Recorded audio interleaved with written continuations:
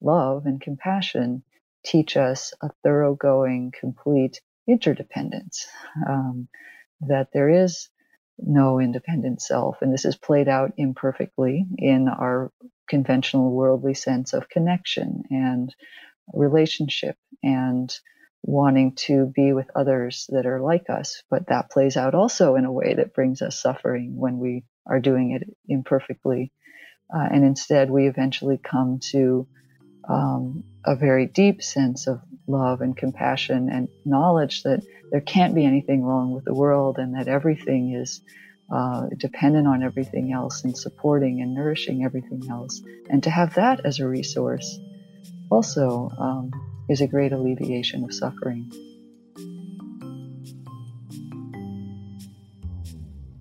Kim Allen grew up in California, where nature served as an early path for her spiritual life. She went on to earn a PhD in material physics and began working as a technology analyst. But changes in her health refocused her journey, and in 2003, she began to meditate seriously, guided by her teacher, Gil Fronsdal. She soon began sitting many long retreats, and in 2008, Kim was invited to begin teaching. Today, she leads groups in Los Gatos and Santa Cruz and is a frequent guest teacher in other area insight centers. You are listening to Sit, Breathe, Bow, a podcast for practitioners. Each week, leading Buddhist teachers share life experiences and insights to help guide your meditation practice as well as your life off of the cushion. I'm your host, Ian White-Marr. This podcast is sponsored by the Quanam Online Sangha, a virtual Zen practice community of the International Quanam School of Zen. Members of the online Sangha meditate together, study with teachers, and participate in workshops and courses to develop their practice. To find out more, visit quanamzenonline.org. Listeners of Sit, Breathe, Bow are eligible for a free month of training using the promo code Sit, Breathe, Bow, all one word.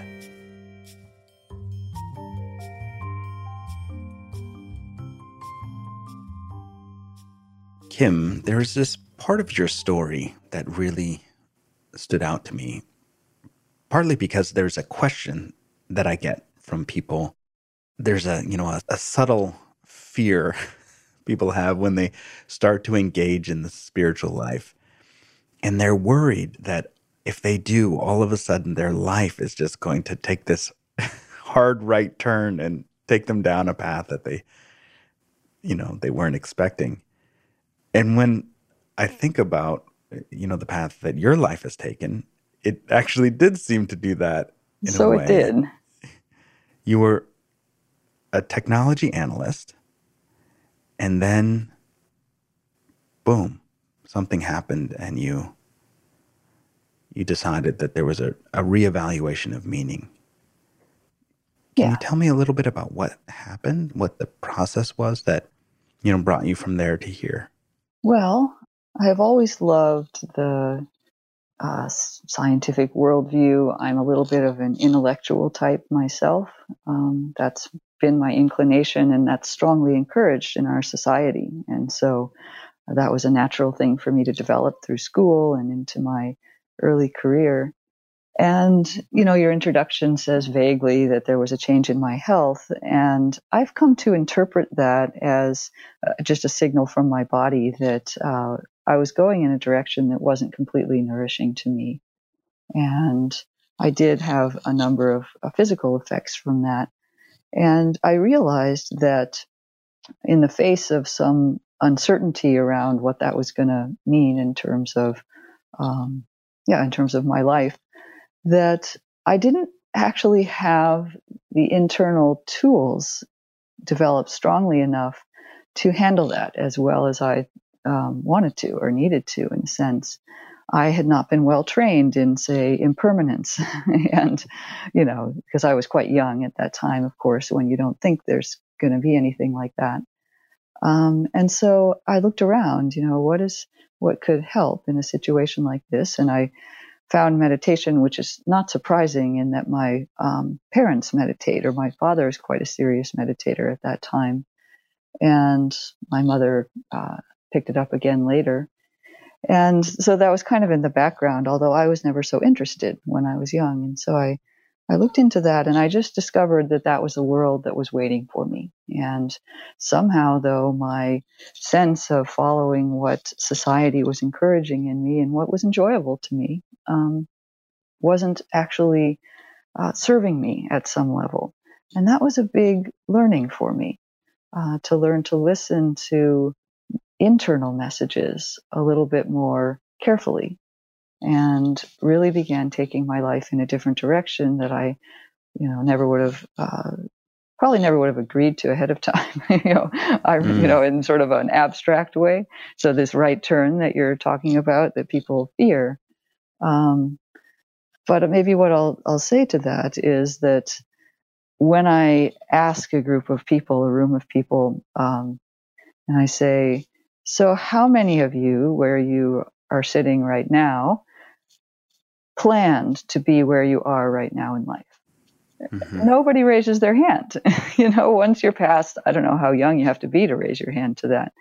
But once you get past a certain age, most people have had some kind of a big change or some kind of a redirection, or something didn't work, so they had to start something new. And they didn't ever plan to be where they are necessarily. And so I just say, well, you want that to be conscious, or or allow life to happen to you as I did. Although I don't want to imply that we have control over these things. We definitely are in the river, and it's more about responding. But that's a skill we have to learn by engaging with spiritual practice in some way. So that's an interesting connection, right, with the idea of the message that your body is telling you, maybe a relationship to health, and then, walking the path of the Dharma. And I only say that in the sense of, people have this fear that they have to give up, this career that they've been working on, or it seems that our society is so funneled towards, in some ways, behaviors that aren't so healthy. And yet that's what we're pushed to attain. And I'm just curious how, what your own struggle was and what your own practice life delivered to you as you made that transition and now as a teacher. Well, yeah, it's a matter of looking at what it is that you're practicing for, in a sense. And I say that deliberately because, there's quite a number of people in the world who are not, for whatever reason, at this stage, interested in some kind of practice, by which I mean something where you're deliberately undertaking, learning a skill or doing something repeatedly that will have some turnaround transformative effect on you. It's a path that you generate. And there are also people who are interested in that, and they have, maybe not articulated clearly what that is. So I certainly hadn't, but I did have, when I was younger, always a sense that I wanted to look for the truth. I wanted to know how things worked. So that's why I became a scientist. That's what it seemed clear to do. I was very interested in the natural world and, the stars, the planets, the earth. How do we fit into all of that? Carl Sagan was one of my early heroes, this kind of wonder at the universe. And of course, that's not especially encouraged in the, career kind of world, but I still kept that inside. But I think at some point I maybe fell away enough that I forgot some of those questions. And so, and maybe they weren't asked in a way that actually was the right thing. I think we need to keep refining this question.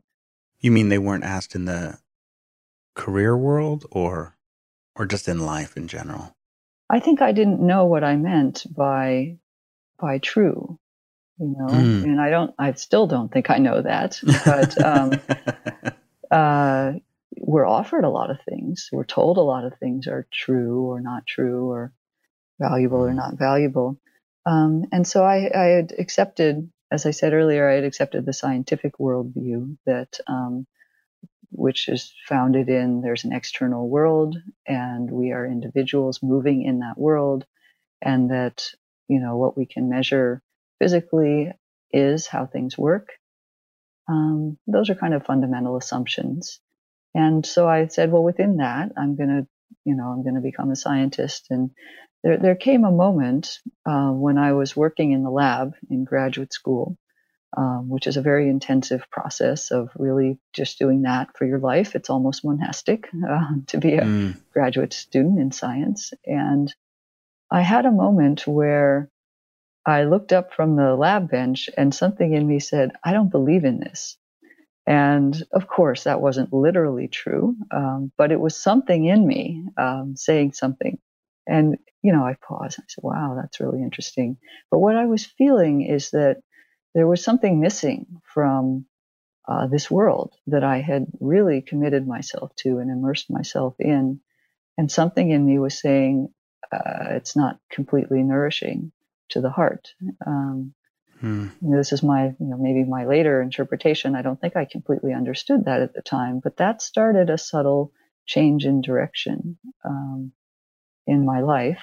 And I decided not to pursue a full scientific career. I didn't try to become a professor or even a scientist in a company, because I had this lingering sense of, well, this isn't completely satisfying to me. And I was young enough to think, well, I'm going to try to find something I didn't know what it meant, something was reawakened in me.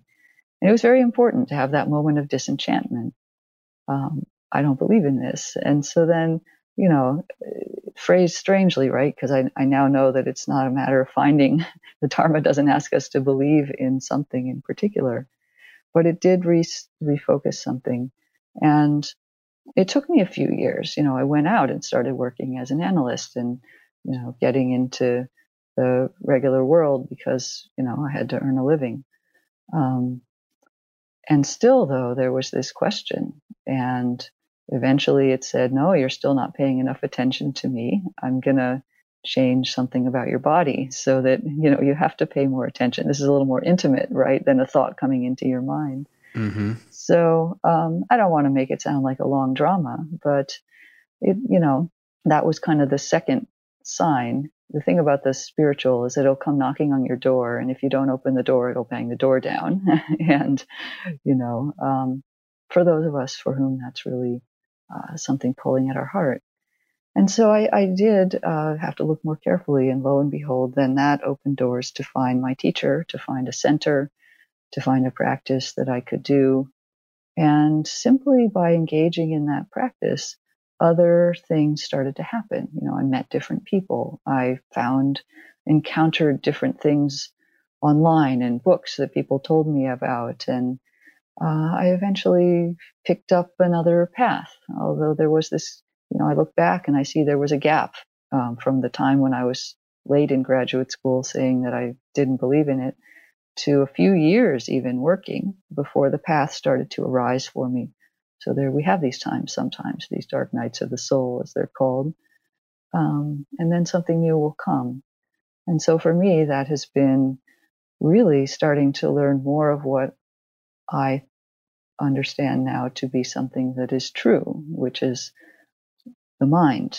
The mind is not completely true in and of itself. Let's be careful with that, but it's closer. We start to see, it's not that there's an external world and I'm an individual interacting with it and struggling in it and trying to get things from it, that this model is bound up with suffering. And through meditation, we can see the ways in which the mind is constructing very much its own experience. And without becoming overly philosophical in that can become practical. We have a choice about setting the direction of our life, about choosing how to be in a given moment. We always have the choice about our response in a given moment. And so simple spiritual teachings like this can really begin to reshape one's life.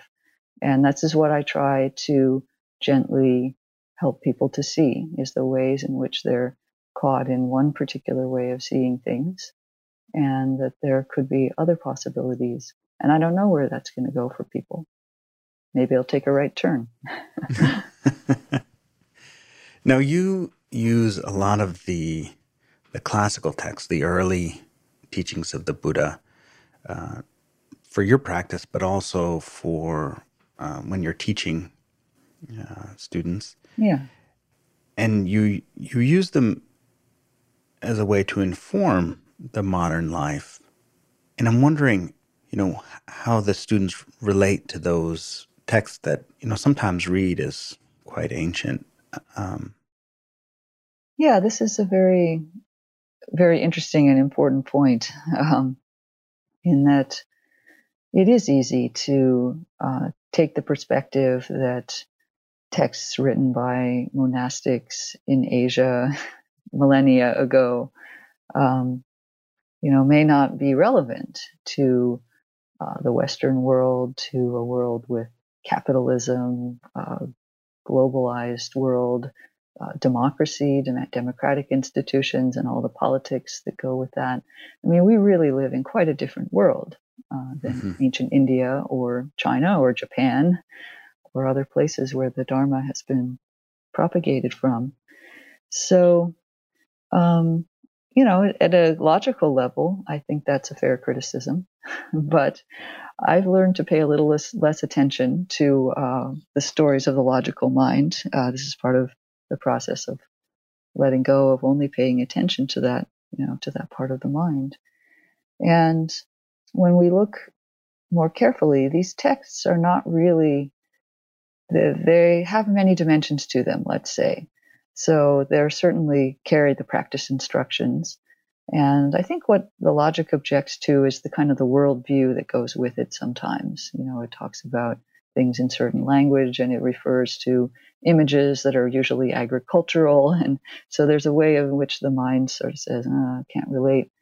But, what if we saw them more as texts that are touching into deeper layers of our being? I work a lot with the Pali Canon, which are purported to be the earliest teachings that we at least have record of from the Buddha. And I think the Buddha was a lot more than a local spiritual teacher who knew something about, his little world in ancient India. Because he, having done some meditation myself, I understand that, you get to really see how the mind functions. And I don't think people's minds at that time function any different than our minds do now. And he had to think, well, how am I going to convey things that are going to be translatable, across many different kinds of people? And so this is a long explanation for saying, let these texts touch into the heart and speak to the part of us that is looking for something like truth or something like peace or love or compassion. That's what those texts are really resonating with in us. And those qualities are just as relevant, if not more, just as relevant anytime or any place that you are. And so I encourage an open mind in looking at the texts and finding the ways in which they speak to us much more deeply than our surface life of just the practical world. Is there a particular story that stands out for you about where you either encountered a text in such a way that was like, oh, right, that's exactly what's happening right now, or perhaps something with a student? Yeah, I remember I was on a long retreat, and this does feed back into regular life. But I don't know why, but I was drawn to a particular text, and in fact to chant it every day. And so, and I didn't know why, but it was, it was one I'd read before, but it just came to mind. And so I began chanting this text a couple times a day while I was on retreat. And I didn't think much of what that effect that was going to have. And then this was a 3-month retreat. And after about a month, I started to have insights about what the text was about at a different level than just reading the words of it. And then as I kept going throughout the retreat, I found that the images from the text made more and more sense. Like I saw how my own life to some degree matched what images were being offered. So I often point toward the images of the text. So this text is the Mangala Sutta, which is one of the texts from the Pali Canon that is about the Eightfold Path. It's about the path of practice where one transforms oneself from being in the world to finding something that is transcendent of the world. And then it doesn't end there. The last stanza of the text is about re-entering the world in a way in which one doesn't suffer anymore. And it encapsulates the entire path in, a dozen stanzas or so. And I found that what I was doing, looking back, is by incorporating this text deeply into my mind, I was giving my heart a sense of the path. And when I came back out of that retreat, I don't chant that text anymore. I still think it's useful. When I read it, it has a resonance for me. But I don't need that text in such an explicit way because it's been incorporated into me, and the understanding of it really makes me see how the stages of the path unfold. And so I find that in subtle ways, it was guiding a certain stage of my path when I was trying to have a sense of how to step onto this, what the Dharma was really asking me to do in a sense. And so it was a support in a way that I didn't understand at the time, but has unfolded in the years since that retreat. That story reminds me a little bit about something, one of the articles you wrote, where you talk about something along the lines of the practice of the Dharma has to become some sort of relationship with the teachings of the Buddha. And you were using the word intimacy, which, I think of Enkyo Roshi, who talks about it also. I mean, there's a lot of teachers who talk about intimacy, but sometimes the Dharma can feel so, well, sometimes in a way spacious, but also very impersonal. And I love it when the teachers talk about intimacy, like how it becomes an intimate practice. And so I just was really pleased when I read that line. But I just wonder, when you're helping people, what does that mean? Like the Dharma has to become like a relationship. Yeah, this is such an interesting aspect of teaching because it's not that I know something and I need somebody else to know that. But it's like being more a facilitator for the other person to find that thing inside of themselves.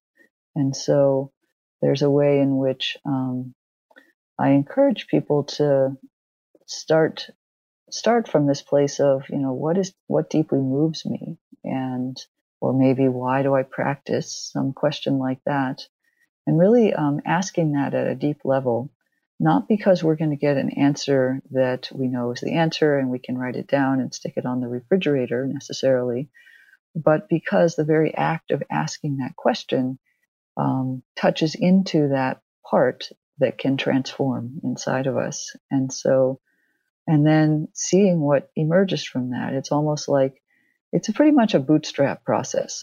What we're doing here is that, we do a little something and then there's an internal change because of that. And then that helps us know what the next step to take is. There's a retreat center in Massachusetts that has a bunch of hiking trails on it and on the land. But they have the trails, pretty well marked, but sometimes it snows, and so you couldn't see the trail in that case. And so they, in addition, as a safety measure, they've put colored dots on the trees, such that when you see one mark, you can then look, and a tree a little farther down also has a red mark on it. And so you know that that's the next place on the path. And the way it works is that the marks are just at the right distance that you can only see the one where you're standing and the next one. But you can go to that one, and once you get to the next red marked tree, you will see the tree after that, which you couldn't see before. And so this image, when I first saw that at the Retrainment Center, I thought, oh, this is the perfect, the perfect way to like mark a path, idea. right? Yeah. Right. And so this is this is what we're doing for ourselves to the degree that we can, and this is what we sometimes need help from a teacher on. And what is the art of being a teacher is to help people find that next blaze on the tree. Mm-hmm. And I don't know where the trail is going, but I have complete confidence that you never get to a place where there are no more blazes. And, that's part of the confidence in the Dharma that we come to have. Yeah, that image reminds me of I think I was reading Anne Lamott. I think it was Anne Lamott. And she has this bit about how to write a book. And it's like setting off at night. And there's a road that takes you from Massachusetts to California. But your headlights only go so far. Right. Yes. And you just know that it's going to get you there. You just have to go forward. And you can see just a little ways. But I love the idea of the blazes on the path. Sometimes it can feel like you're getting a little lost. I guess that's where a teacher is really important. Yeah. We do need guides along the path. Now, you've worked with a few different teachers, but Gil Fronsdal was your principal teacher. Is that how it was? Or? Yes. How did you find Gil, and what, for someone who's looking for a teacher, what was your experience in finding one to guide? Well, it's these mysterious things that you look back on. So of course, I had this kind of family background where my parents were meditators, and so I didn't have any obstacles. And were they meditators in the Buddhist tradition, or no? Transcendental meditation. But like I said, I wasn't so interested in that. But then when I eventually found somebody who taught me to meditate as a way of being able to manage chronic pain, which I had during this time when my body didn't work so well. And he also was not from the Buddhist tradition, a different one. But he suggested that I find somebody else to meditate with, because that can be helpful for people. And so I literally looked on the web and found the closest meditation group, which happened to be a group in San Jose that's an insight group. And so I went to sit with them. And they are a bit of a spin-off from Gil Fronsdal Center in Redwood City. And so after I'd been with them for a little while, a bunch of people from that group were going up to a day long at Insight Meditation Center in Redwood City. And Gil wasn't the teacher at that day long. It was some guest that they had brought in. But I said, all right. And I went with these people. And it happened that I don't even remember who the teacher was that day, actually. But I do remember that when I arrived at the Redwood City Center, they all went over to say hello to Gil, who was there to introduce whoever the speaker was that day. And so it happened that they introduced me to him in this group setting. And for some reason, when all he did was look at me and say hello, but at that moment I felt completely seen in a way that maybe I hadn't experienced before. One of kind of a spiritual connection. It's hard to know how to describe that. And so I had this sense of, oh, this is an important person in some way. It made an impression on me. And, now I've, looked enough into the spiritual life and understood that this can happen at times when we meet our teacher. Mm-hmm. And, somewhat naively, I then said, oh, well, this feels good. I think I'll come more often to this particular center. And I was really very naive at the beginning because I had a lot of blocks, from the scientific sense and my belief in my own cognitive mind being the thing that I could really trust. And so but luckily, somehow the spiritual signals and other things could get through all that static. And so I began coming more often, and then started going on retreats with Gil, and having interviews with him, and it just took off from there. And it's interesting in the sense that, a teacher is really there to tell you that the truth, whatever that term comes to mean, is really something that's within you. But a teacher is so important in the development process of, what the relationship with the Dharma, or the relationship with the teachings.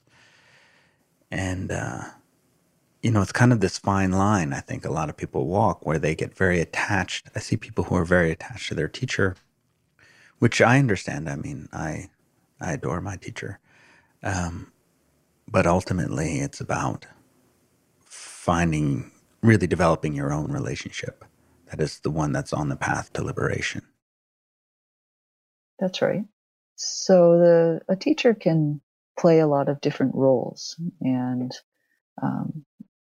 most fundamentally, they are. I would encapsulate what you're saying as your teacher provides the connection to the Dharma for you initially, either in the sense of seeing that the way they are is somehow the way you'd like to be, or you feel something in their presence, or they tell you something that moves you at a level that you haven't been moved before, but somehow you get that connection established, and something in you says, that's it. And so then there is that attachment, there is that adoration or imitation, or however it plays out for us. And it's all part of the process. So, the teacher takes that on, is willing to play that role, is willing to give their life for that, for the students, in a sense, to have their life be used for the benefit of others. But as you said, there is also at some point the need for that to express more individually. So we are not our teacher. And however that realization will also come to us. Sometimes people become horribly disenchanted with their teachers and they realize they're human beings, or it doesn't have to be so dramatic, but something grows within us that was, originally nourished by the presence of the teacher in some way. And this is even named in the teachings, is that we become what's called independent in the Dharma, meaning that we have an internal sense of where to go next. Now, that doesn't mean there's never a role for a teacher again. Teachers speed the process in many ways, and just the sense of having others on the path. But wisdom teaches us a very deep independence, in a sense, and that's imperfectly played out in our sense of being separate from the world, in the way that we suffer is usually how we feel separate from the world. But when we undertake the wisdom teachings, we find that that's actually an imperfect reflection of something that's really true. There is something in us that is untouched by the difficulties, and having that as a resource is enormously nourishing, empowering, and of course then able to be supportive of others. And I'd be remiss not to then point out the flip side, which is that love and compassion teach us a thoroughgoing, complete interdependence, that there is no independent self. And this is played out imperfectly in our conventional worldly sense of connection and relationship and wanting to be with others that are like us. But that plays out also in a way that brings us suffering when we are doing it imperfectly. And instead, we eventually come to a very deep sense of love and compassion and knowledge that there can't be anything wrong with the world, and that everything is dependent on everything else and supporting and nourishing everything else. And to have that as a resource also is a great alleviation of suffering.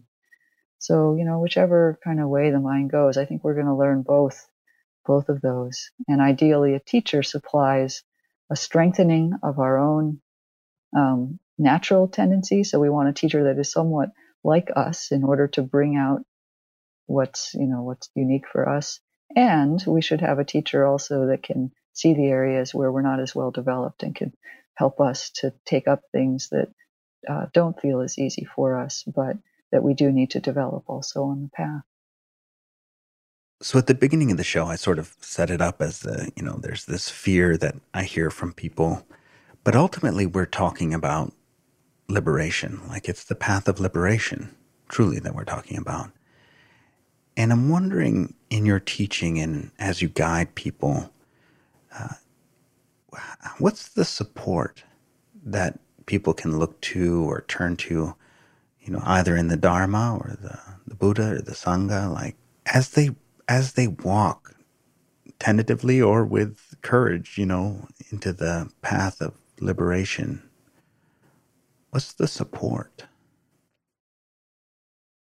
Yeah, so I think it comes down to the feeling in our heart of what it is that we value most deeply.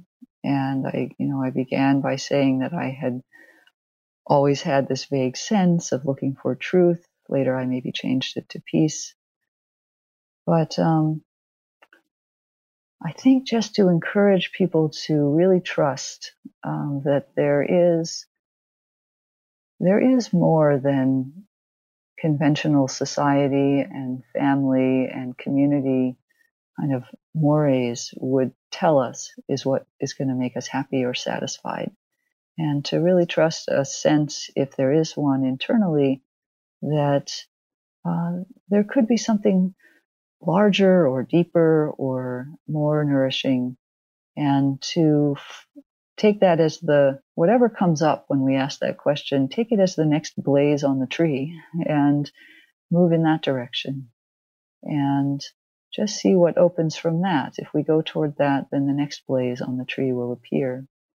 And to find, to trust that what we find along the way will be the support that we need. Sometimes it's a teacher, but teachers come in and out of our lives. Sometimes it's a community, and those two come together and go apart. So being willing to use what's available at each moment, and always staying with the voice in the heart. Thank you for listening to this episode of Sit, Breathe, Bow. I hope you found the conversation with Kim Allen encouraging and helpful for your practice. You can find out more about her teaching by visiting her website, uncontrived.org. There you can read essays, listen to Dharma talks, see her teaching schedule, and sign up for online courses. A special thanks to our sponsor, the Quanam Online Sangha. Listeners of this podcast are eligible for a free month of training, which includes individual Kangan interviews with Zen teachers, discounts on webinars and online classes, and access to a private community where students can discuss their practice and receive guidance. To access your free month of training, simply visit quanamzenonline.org and use the promo code SITBREATHEBOW, all one word. And please consider subscribing and leaving a review of this podcast. It helps introduce us to new listeners. I am your host, Ian Whitemar, and I hope you'll join me again next week.